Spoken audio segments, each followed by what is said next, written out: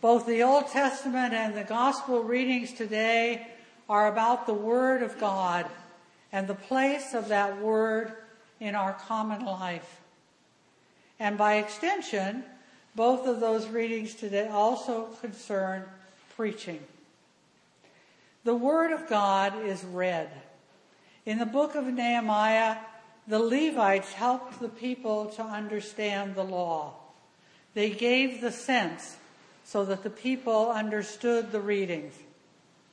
In the Gospel of Luke, Jesus gives one of the shortest sermons on record, 9 words. Today this scripture is fulfilled in your hearing. We are people formed by the Word of God. Now, in terms of familiarity, the story from Nehemiah doesn't rank with Noah and the flood or David and Goliath. Indeed, it may seem to you very obscure. It does, however, warrant further examination.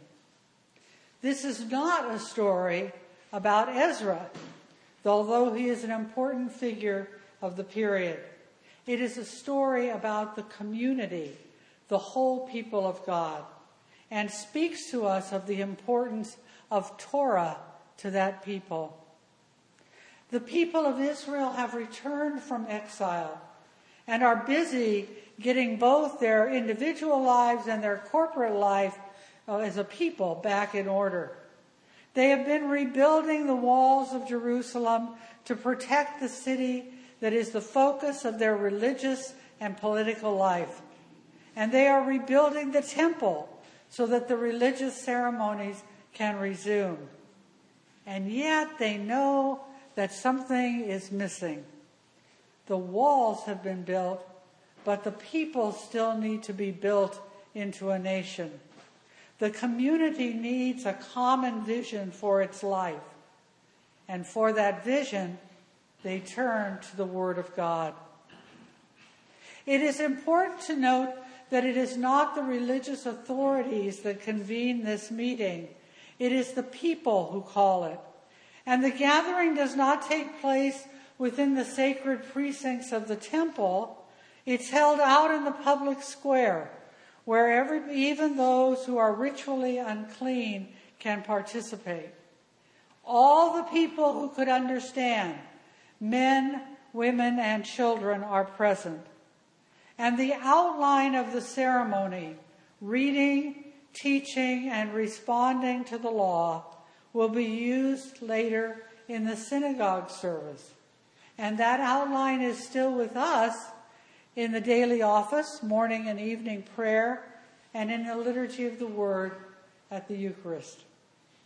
The Torah is not just read, but it is interpreted so that all present may understand. And then there is a third goal, action. The text tells us that the people weep. We are not told why this happened. It may be from a sense of awe, a realization of the presence of the holy, or because the people see how far removed they are from fulfilling the law. And yet Ezra reminds them that the reading of the law is not an occasion for mourning, but for celebration. He commands them not to weep, but to feast, to eat and drink, and then to give food away to share with those who are needy. When Luke paints for us the picture of the synagogue service in Nazareth, he challenges us to be, for a few short minutes, part of that congregation. He tells the story simply, yet dramatically, so that we feel we are a part of it. Luke tells us that it was Jesus' custom to go to the synagogue on the Sabbath, a reminder that he was an observant Jew. Any male belonging to the synagogue community could be invited by the synagogue president to read the lesson for the day and to give words of interpretation. And this day, Jesus is given that honor.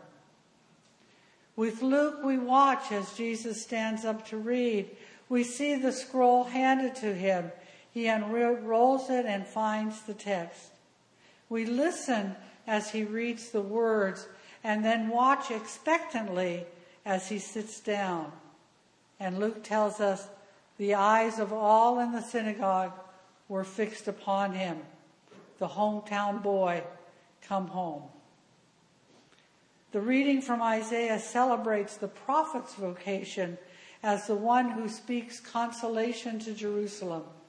The prophet proclaims the end of the suffering and despair of exile and the beginning of freedom and new life.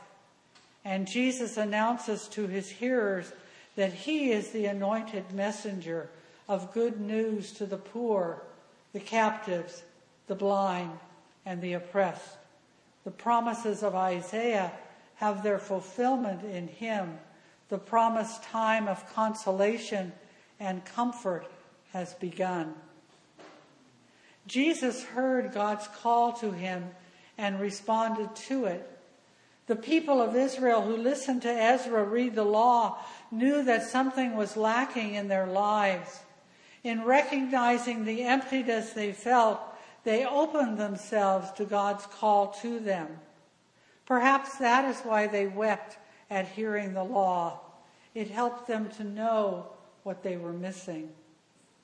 God is still calling. God is calling us individually and as a Christian community to be God's people in the world. For the people of Israel and for Jesus, the call came from Scripture. As the church, we are still to be formed by God's Word, and God's Word continues to define our vocation. Our call still comes from Scripture. Jesus told his hearers in Nazareth, "Today the Scripture is fulfilled in your hearing." Throughout Luke's Gospel, the word "today" appears in key places. At Christmas, we heard the angels announce, "Today a Savior is born." When Jesus meets Zacchaeus, he tells them, "Today salvation has come to your house." And he assures the thief crucified next to him, "Today you will be with me in paradise." The today Jesus announces isn't only the today of his lifetime, it is our today as well. Luke is reminding us that we don't have to wait for some special future time and place for God to come and set us free. It is happening right now.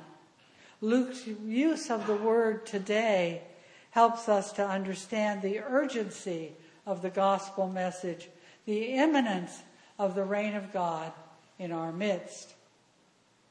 I can't speak for you, I can only speak for myself, but I'm a really good procrastinator. The church is like that too, I've noticed through the years. We all have good excuses to wait. The kingdom of God is too hard.